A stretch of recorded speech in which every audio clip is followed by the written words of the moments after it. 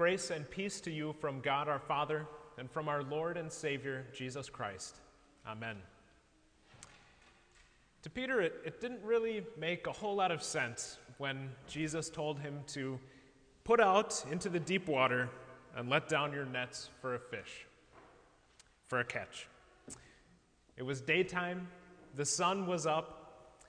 The experienced fishermen on the Sea of Galilee of that time knew that the best time for catching fish was at night. And also they generally stayed near the shore in the shallower water to catch fish. And so when Jesus told them to go out into the deeper water, now that it was already daytime, Jesus' advice seemed to be all wrong to them, to go against all of their many years of professional experience.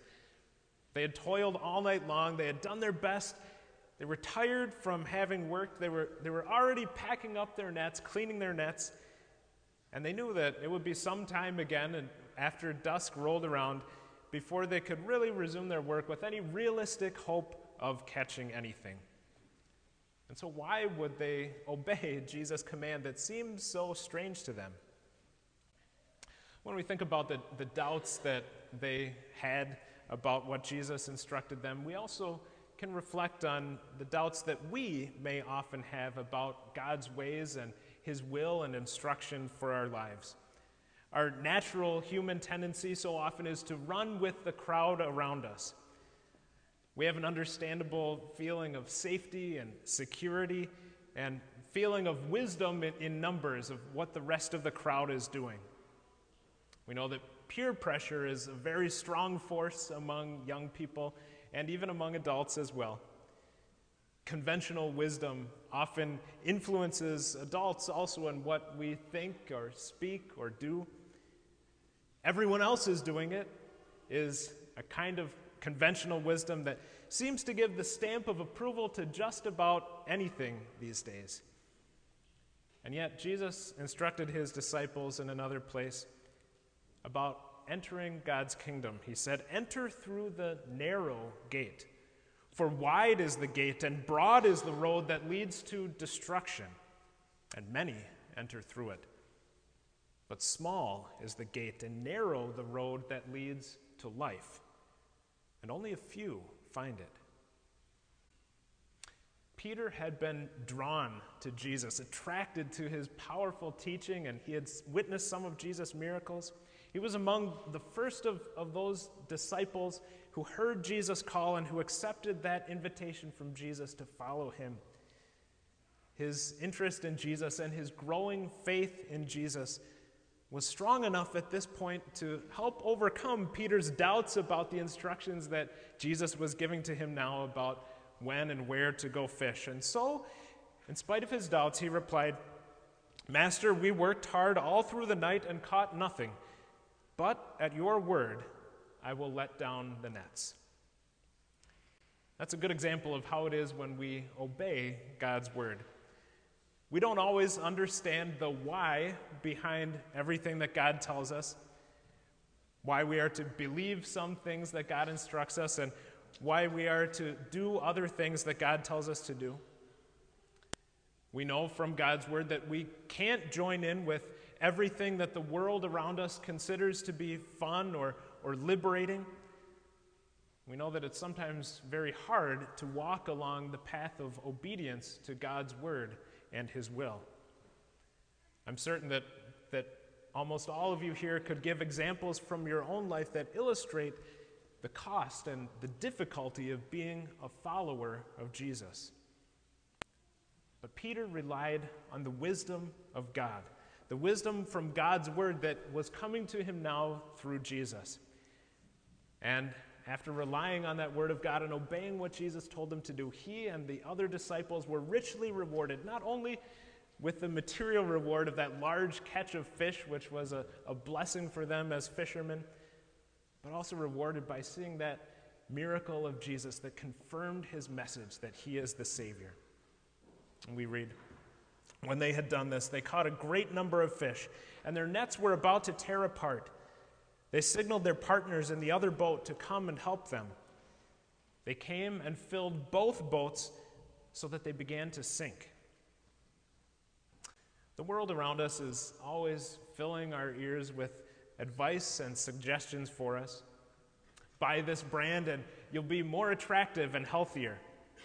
Purchase this car and you'll save money on fuel and on maintenance costs. Take this tour or cruise and you'll have the time of your life. It'll be a life-changing experience.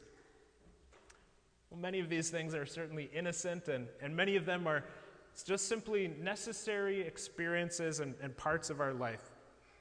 Many of our temporal decisions are necessary for the time. But human advice will never lead us to what will completely and eternally satisfy us. The good news of forgiveness and of eternal life through Jesus is God's highest word and wisdom for us. The Apostle Paul tells us in Romans chapter 1 that this good news of God's forgiveness is the power of God for the salvation of everyone who believes. Without Jesus, there is no one and there is nothing that can fully help us and that can fully satisfy the longings of our heart. Jesus is the one we need. On another occasion, when some of Jesus' disciples or other followers were leaving him because they found it very hard to accept what Jesus was teaching, Jesus asked Peter and his other closest disciples if they were going to leave him too, along with the others who were going away. And Peter responded on behalf of all of those closest disciples of Jesus when he said, "Lord, to whom shall we go? You have the words of eternal life. We believe and know that you are the Holy One of God." However, the obedient believer is not always at ease with following God. We're not always absolutely sure and free from doubt and worry. Think about Job in the Old Testament, who was afflicted in so many ways. He had to struggle with his pain and with grief and with the shame that was poured upon him by his friends who simply didn't understand his condition and what was happening to him. In fact, Job was even at such a low point in his grief that he wished that he had never been born. He said, "Why was I not hidden in the ground like a stillborn child, like an infant who never saw the light of day?" On that day at the Sea of Galilee, that large catch of fish was a sign of Jesus' power as God. It was a miracle like the feeding of the 5,000 and the feeding of the 4,000. It was one of those signs that Jesus did to confirm and to strengthen faith in the hearts of those who were following him. Yet Peter was not immediately excited and happy about being able to witness this miracle that Jesus performed. We see that his immediate reaction was that he was gripped with a pronounced sense of fear of his own frailty and his own unworthiness to stand in the presence of God. And so he fell down on his knees before Jesus and said, "Go away from me, because I am a sinful man, Lord."